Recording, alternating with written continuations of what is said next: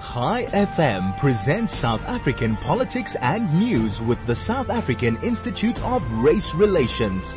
The IRR show, independent, relevant and real, is hosted by Sara Gon every Tuesday morning from 9 to 10, promoting life, liberty and property rights. Good morning, everybody, and welcome to the politically fraught country that is South Africa. But talking about fraught countries, you will have heard in the news, and I'm sure you will have read elsewhere, about the disastrous events in Turkey and Syria. It's probably almost unimaginable because the problem with Turkey is that it literally lies on two fault lines, sort of one going north-south, or not quite, but sort of up and one going across. And if you have one earthquake, as they did with the one fault, usually, as it did, it sort of has a knock-on effect on the other fault. So the devastation, I mean, if you've seen some of the photographs, the devastation is extraordinary, absolutely extraordinary. I think we've sort of already going up 4,000 dead. And the weather is horrible. It's wet, it's cold. And of course the damage makes it very difficult for rescue crews to get to them. And, you know, very quickly a whole lot of countries sent a variety of rescue operations to Turkey and less so Syria.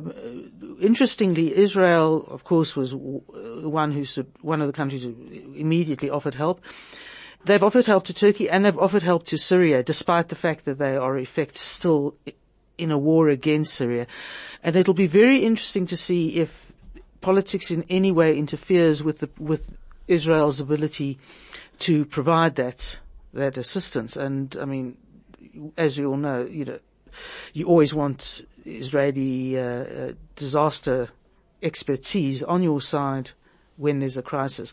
But, you know, people apparently have spent decades being moved to live in areas, one area after the other, because of the damage wrought by earthquakes. Absolutely horrendous. And I guess it's quite an interesting sort of sobering lesson to learn, and that is that whatever politics and economics and machinations may happen in a country, particularly like Turkey, nature has a way of really reminding people that we actually do not always have control. It's not a climate change thing, much as some may like to say it is. It is a natural phenomenon, and you know, 7.8 Richter scale earthquake is absolutely devastating. So all one can do is hope that teams get to both countries as soon as possible and help rescue and help support as many people as possible. On a much lighter but silly note, you will know about the 900 million rand that the SA Tourism wanted to spend on sponsorship of Tottenham Hotspurs as a way of advertising South Africa. Now, we do not need to be advertised at the moment, in the sense that whatever we say and whatever good news we give in the form of an expensive sponsorship to a European football club, the country is in dire straits, and the rest of the world knows it. I mean, if you read everything from New York Times, Wall Street Journal, etc., The Economist, the reports on South Africa are correct, are by and large correct and dire. And you know, to sort of go onto a rah-rah ad campaign for the sake of sort of bringing tourism to South Africa. Dear. Well, you know, we always have a range of alternative ideas in the private sector, and Professor of Economics and Finance and Strategy at the Gordon Institute of Business Science, Adrian Saville, has suggested buying in bulk which would amount to paying $750 for a return ticket to London, which would bring in almost 80,000 tourists to South Africa. Now, I don't know if such a thing would work, or whether it's worth the spend, but certainly if you can get people here, because it's financially very, very attractive to get here. And of course, once they are here, it's financially very, very attractive because their currencies, euros, pounds, dollars, are just going to take them everywhere and anywhere, and luxury is at their fingertips. So perhaps there's something in it. Apparently Hong Kong has adopted a similar plan, proposing to hand out 500,000 air tickets to bring in visitors to the city as part of a global publicity campaign. So I don't know, maybe there's something in it. On the other hand, billionaire businessman Johan Rupert has said that the money would be better spent on proper safety and security for everyone if you want more tourists to come to South Africa. And of course we had the murder of the German tourist outside Numbi Gate outside the Kruger Park very recently. People keep being subject to crimes such as hijacking or robbery. They land in the country. They usually meet a fairly unpleasant, non-responsive passport control people, and then they get their baggage, usually not a problem, and then they may get a lift with ostensibly with a travel company or a taxi, and then their world unravels. And that, I mean, you can have all the advertising you want. You can spend billions on it, and this is nearly $1 billion. But if you have those sorts of events happening, the feedback at home is going to be, shall we say, understandably poor. I was looking at the advert for the new proposed Eskom CEO, and it requires, and it's probably the only position in Eskom that requires a leader with unquestionable integrity and ethics, and with a track record of turning around commercially and operationally challenging organizations. And I'm sure anyone who would fit that bill, onerous as it is, would come from the private sector, and would, in the interview for the job, would probably say, yes, we can turn this around, big job, not short term. How about privatization? And ideologically, Pravin Gordhan, Gwede Mantashe, Cyril Ramaphosa are completely actually opposed to privatization, except that apparently Cyril Ramaphosa did agree, and I might have mentioned this, Cyril Ramaphosa did agree to halving off the transmission aspect of Eskom, and gave in to the private sector, and told Pravin Gordhan to get on with it. And nothing happened. So anyway, good luck. I'd be interested to see who applies for the job, if anyone, and if they do apply, who gets the job, and whether they don't just get the job because they're the only person applying. High FM, your station of choice since 2008. Craig and I are conferring because we arranged for a guest to be present, and he agreed to do so, but we had a concern that he actually would be unable to join us, and at the moment that is what seems to have happened. So you've got me, and I'm going to look at a couple of issues, but one in particular that has just sort of is kind of annoying me, and it's probably one of the few times I'm going into the issue of relationships with Israel. And it starts with the standard South African Rugby Union being threatened by BDS to withdraw the Israeli rugby team that was coming out here to a competition, and they were aggressive and nasty, as one can usually expect, and there were death threats issued.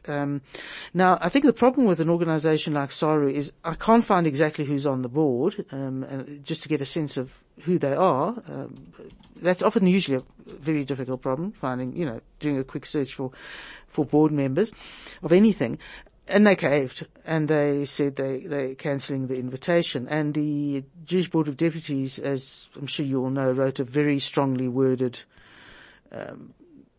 item press release condemning this action, and suitably so. I suppose one can speculate, there may be BDS sympathizers or Palestinian sympathizers on the board. They may just be totally out of their depth on this, and the minute things got nasty, they just, gut reaction, they cancelled. It probably was not, if there was no ill intent, it was probably a decision made by sports administrators who, they get the threats, no one sits down calmly and says, well, let's talk to the other side and get a sense of it. I don't know exactly what one reads into it from a support ideological point of view. But what issue came to mind was I watched a Middle East Forum webinar recently, with Thomas Sandel, who, I've actually just lost his organization, but essentially his role is to encourage relations between the European Union, European countries, and Israel. And as he says, Europe was once both the center of Jewish civilization and the source of modern Zionism, and the locale of the Holocaust, and the largely hostile attitude towards Israelis, particularly, after 1967. And it was quite interesting to hear, because he said that the relationship between most of the European countries, and Israel is better than it has been for decades, and largely because Israel, commercially, industrially, technologically, has something to offer European countries, and it's not something for Europe to turn down. So I get the sense that from him that the attitudes and relationships are improving, and they fully understand what the issues are in Israel, in the West Bank and Gaza. They want to do business with Israel. They see Israel as a reliable partner. However, there is a blockage, and the blockage is the point at which they say, well, we have this great relationship with Israel. We do understand the situation, but and I put it this way, we kind of feel that we must continue to give our support to essentially virtually unconditional support to the Palestinians. So what they seem to have been stuck in is a sort of archaic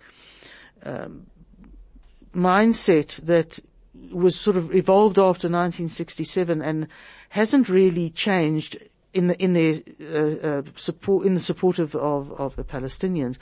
But more than that, it's I would call it the soft bigotry of low expectations. In other words, they are treating the Palestinians only as victims who need to be helped, who are sort of the subordinate to every action that Israel may take, and they need to be sort of looked after or considered. I think, what could we say? They have a condescending attitude to the fact that the Palestinians be seen as victims, be treated as victims, be given money. I mean, I know the European Union withheld money in light of the prolific anti-Semitism in Palestinian schools. And before they did anything, before the Palestinians says, okay, we'll do something about it. But before they did anything about it, the European Union eventually said, oh no, let's give them the money. And of course, the US administration is giving more money than it is withholding against the Palestinians. And what sort of strikes me and has worried me is the Europeans know the situation. I think they still hold by the two-state solution, but based on it's decades-based view.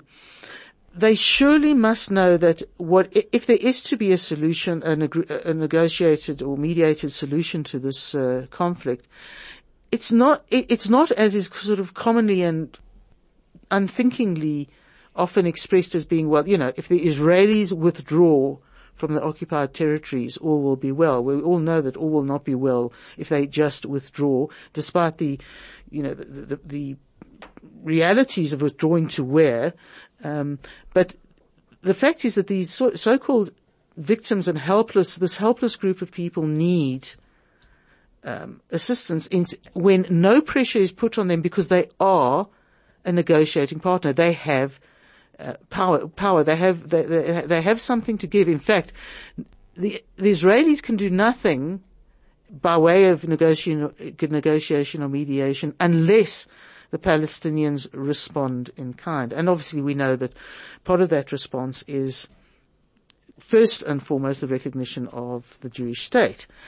Now, we all know that from what comes out of the Arab media and from Abbas, from Hamas, that and I think genuinely believe that they can have the state of Israel as theirs, as part of the Muslim state that they are looking to.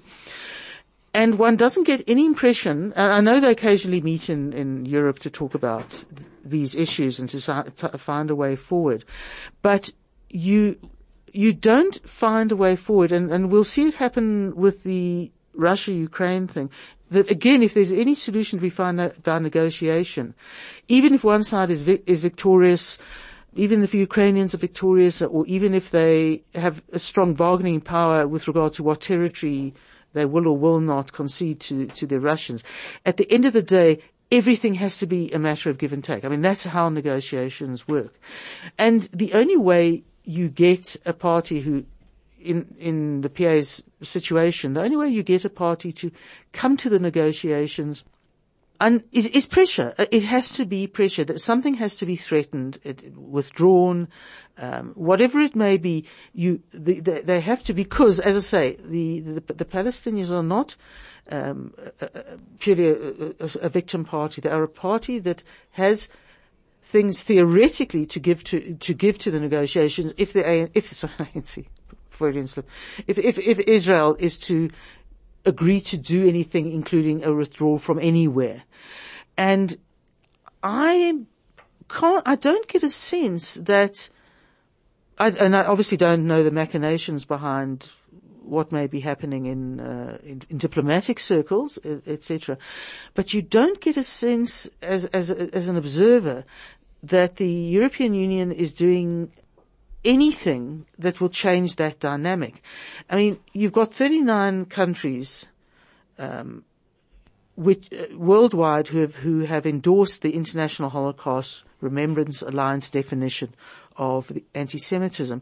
But I almost get an impression that the move to that sort of move and the sort of commitment to fighting anti-Semitism is a bit of a fig leaf, in that it represents a preparedness to recognize that Jews around the world are under pressure. The old shibboleths are being trotted out left, right and center over social media and more.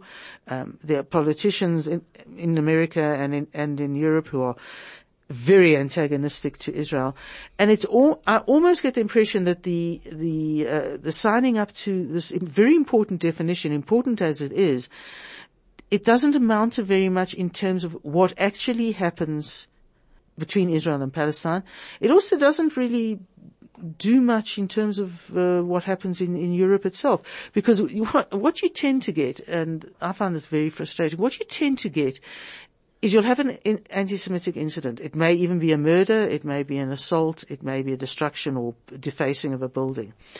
And at best what you'll get is governmental, a press release from the respective governments saying, anti-Semitism is a terrible thing, and we condemn what has been done, and the police and the authorities must do everything to find the perpetrators and bring them to book. Now that is the common response, and it is such a cliche, because it's like saying, ANC's destroyed ESCOM. Everyone's saying it, and if you say it enough, it has no impact. And that certainly in our context has no impact anymore. And I think that's the problem with the way the European countries deal with it. It only really gets dealt with if it's not necessarily an attack on Jews, but there is a serious attack by Islamists on on European property, on a European city, and that's my problem, is that it's almost like all of this is a sort of alternative to really getting to grips with the issue. And by not putting pressure on the Palestinians, by not calling them out, what they do guarantee is that whatever confrontation there is between Israel and Hamas or Palestinian Islamic Jihad or whoever it may be, that operates in complete isolation. And what happens is that the countries of the Union virtually say nothing. They let the media come in and mostly say things about, Israel's at fault for doing this, and Hamas comes up second as and Hamas did that.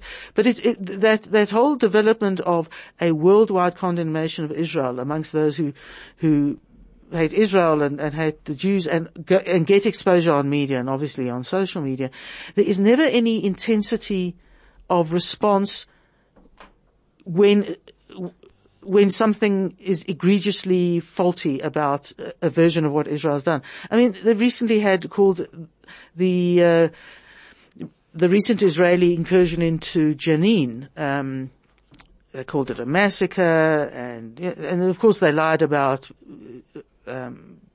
civilians being targeted and being killed. And essentially what it was, as we all know, is the Israelis were responding to the fact that insurgents were holed up in Jenin and either had committed attacks or were planning attacks, and it was a military operation, and that's what they went into Jenin for. And the numbers that were killed, they were all insurgents, and the numbers quoted were small. And small, I mean by not to minimize death rates, but out came the accusation of a massacre. It was not referred to in any terms, fighting terms or army terms. And they've done that before with Jenin, as we well know. I thought, was it in the mid-90s? I just offhand forget, where a almost totemic, it turned into a totemic event where the Palestinian Authority and their supporters and their allies declared Jenin to have been a massacre where 53 people died, and again you got the kind of Israel is destroying our territory. And it was the same sort of thing. It was an incursion against militants who were in Jenin, and that was their base. And it took years for the facts to come out of how it happened, what happened, and that the 53 people killed were all insurgents and some Israeli soldiers. And it's that sort of thing that you really want to see the Europeans and the Americans publicly say, these issues are not true. This is not what is happening. And that would change, I think that would change the dynamic of being able to put some pressure on the Palestinians to actually say, you are a player, you have responsibility. If you don't want to negotiate, say so, but you've got to come to the table. I don't know, I'm sure there are initiatives going on, but damned if I know what they are. I don't have any sense of them.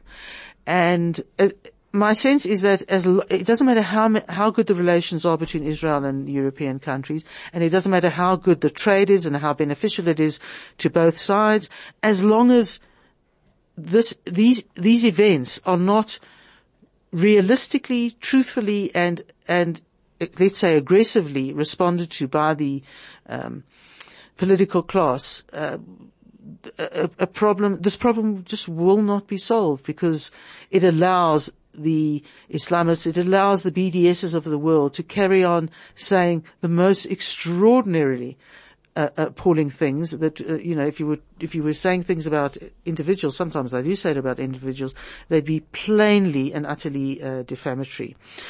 So anyway, that's my sort of annoyance for the morning.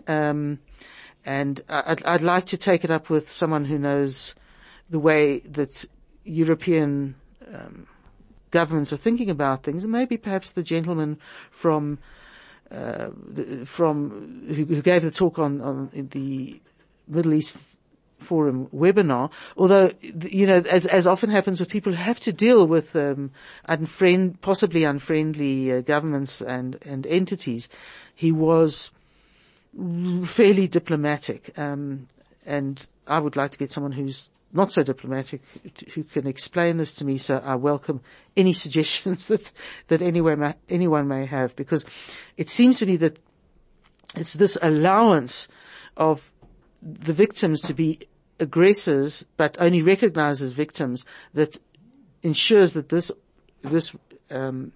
conflict goes on and on and on and never ever gets resolved. High FM 101.9 megahertz of life. There's lots of debate and discussion about the ANC's consideration of implementing or instituting a national state of disaster to deal with the Eskom crisis. And aside from really a handful of people, most of the comment has been very negative, that, you do not need a national state of disaster on Eskom. You can deal with Eskom within the parameters that exist currently. Business leaders in particular are concerned that this would be opening the doors for corruption. That isn't amazing. That's the first thought, corruption. And that, importantly, that as we saw with with COVID, it risks disrupting the country's business environment, which would put off investors and stall development. They had proposed a state of disaster, but it would support a ring-fenced state of disaster to unlock the capabilities to deal with blockages in the system. There's only one problem. I don't think the ANC government has ever ring-fenced an amount of money, money going into, if it ring-fenced money, because that's essentially what you're looking for, is being able to quick and easily get to money that can only be used for fixing Eskom. And of course, the problem, is Eskom is a big financial hole, but that's not all that the Eskom crisis is about. Interesting to read Business Leadership South Africa CEO Buzi Mavuso. She's very articulate. She thinks very clearly, and she was on the board and resigned a few months ago. But she was on the board of Eskom, and she came into the defence of the CEO Andre de Ruyter, and she criticised the ANC for being responsible for the disaster. So I think a lady well worth taking note of. And she said that aside from the risks posed by a repeat of the COVID disaster, having a new state of disaster so soon after the last one ended creates an unstable and unpredictable economic environment, and she also says, which most investors would shy away from. And I quote her, she says, a state of disaster triggers emergency powers that can limit constitutional rights. The relevant legislation provides reasons to declare a state of disaster, particularly to assist and protect the public, provide relief, protect property, and prevent and combat corruption. But her point about limiting constitutional rights is crucial, because as she says, under a state of disaster, the executive can issue regulations that limit rights, supposedly only if they achieve the objectives of the state of disaster. But as we know from the last state of disaster, the rights that were removed from the public, not just here, in many other places, but the rights that were removed from the public, some were egregiously unnecessary. And also what happens in the situation is that in relation to the issue, in relation to the state of disaster, the executive runs everything, and parliamentary legislative oversight, the legislature's oversight rather, is suspended pending the state of disaster. And of course, we know the limits of the legislature because it is majority ANC, but the legislature does act as, and should act as a sort of hold on the ambitions of the executive. Mavuso said that these are the direct consequences of suspending individuals and business freedoms, and that is crucial. I mean, I think the problem is that we don't trust the ANC to run the state of disaster without interfering with our rights and freedoms. And the suspension of individual rights and business freedoms is crucial because we are in such an economically disastrous situation that preventing any form of commercial activity would be both disastrous for the country and disastrous for people. Businesses go in, people are retrenched, etc., etc. And let's be honest, with the climate we're in, the rate of businesses that have gone in, the number of people and families, and essentially business acumen that has emigrated, it's really the question the ANC has to ask itself very genuinely, sincerely, whether it cannot resolve this without a state of disaster. The problem I foresee is that whether you have a state of disaster, but perhaps you need a state of disaster as a sort of political cover for doing things like calling in the private sector, ordering from overseas, urgently and getting it urgently, getting the equipment and the bits and pieces that you need to make the repairs, because Eskom is also subject to the requirement of local content. The only problem is there's very little in our power stations that relies on local content. It has to be imported. So maybe that's what they need, is a kind of, look, we've got a state of disaster. Things are so bad, it's out of our hands. We can no longer operate purely on a state-run basis. I don't know. We've proved that state-run entities, state-run economics is not good for a country and not good for economies.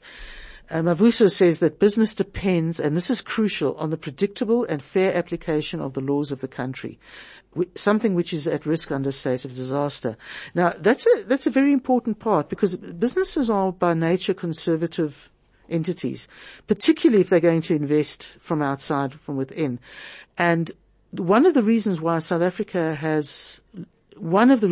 its economy is in such dire straits and it has so little internal and external investment is because what the government will do and the laws they will impose and or sort of march all over create an environment of instability and unpredictability. And that is the thing that particularly outside investors will look at and say, we're not in. And you have the problem of, you've got expropriation without compensation, which the ANC for electoral reasons is trumpeting as a way to, improve things. Of course it's not. They've got the NHI, which affects relationships relating to medicine in every single way. You've got the Land Claims Court, which is likely to be a pretty dreadful entity. It has sweeping powers which go beyond the powers that judges and courts in every other sector have. And it goes on and on. There's what we call the hate speech bill. There's the requirement, the employment equity requirement on the private business sector to increase their black economic employment rates or outlook, whatever the thing may be. So you have this raft of laws that are on the verge of being proclaimed, which underscore that instability, because none of those laws are laws that business internally, externally would find positive or of any benefit to them. And then there's the question of, there are a lot of laws and regulations that make business difficult. But very often business will tolerate those if they know that they're not going to, there's very little likelihood of change. And this is why you often see businesses not coming into South Africa, but going into places like the Democratic Republic of Congo, and some of these real, governance barely exists.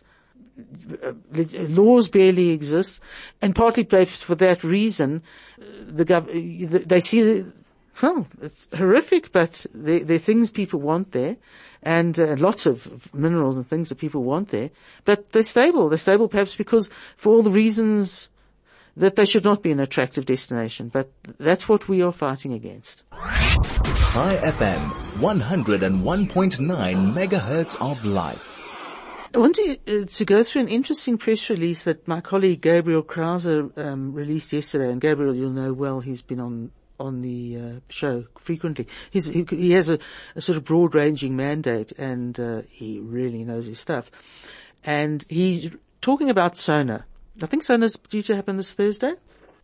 State of the Nation address. Oh dear, yes. And he picked up some interesting sort of stats. And he says that the state of the nation could be summed up in one fact from the South African Reserve Bank, namely that South Africa has entered a negative phase in the business cycle. It entered it in December 2013, and it has remained there ever since, making this the longest downturn since records began. As he says, Cyril Ramaphosa is unlikely to mention this. Saab calculates that this particular phase is in its 110th month, and that the previous longest downward phase was 55 months, which was from 1989 to 1993. So it's twice as long as that phase, and that phase occurred really as apartheid and National Party rule was imploding. So it was at the worst that interregnum between the confident Nats and the new ANC, and we remember that. And interestingly, he says until Ramaphosa's presidency, South Africa's longest business phase was a positive one. It began in the spring of 1999 and ended in 2007.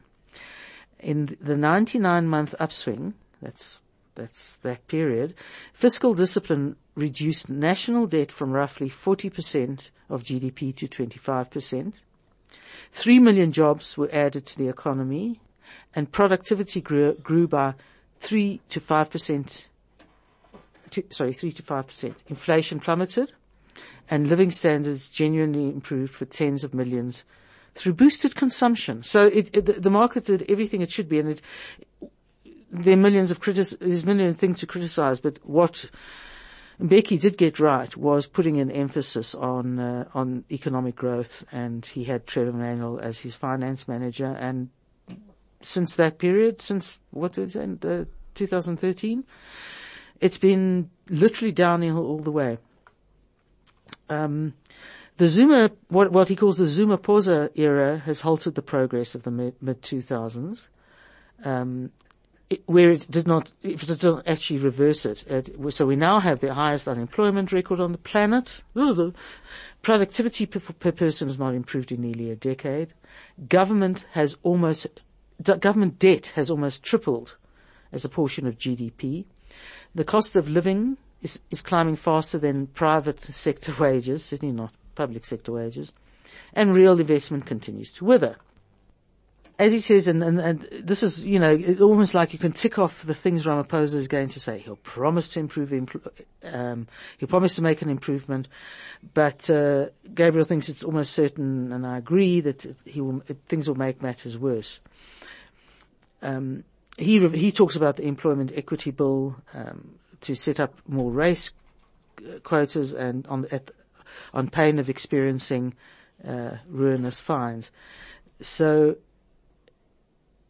all he says, and one can sort of kind of weep a bit about this, is that Ramaphosa has the power to halt South Africa's downturn, but appears to lack the will. And I think it's both ideologically motivated, and so you have counterproductive policies, and he will do everything to keep the government, certainly not the government. His primary purpose of existence is to keep the ANC intact. And that's going to be our problem. Thanks very much. I hope that you will join me next week, and in the interim, you can find our articles and our opinions on Daily Maverick. Daily Maverick. I'm punting the enemy. No, sorry, they're not really the enemy. They're just different. Dailyfriend.co.za. That's dailyfriend.co.za.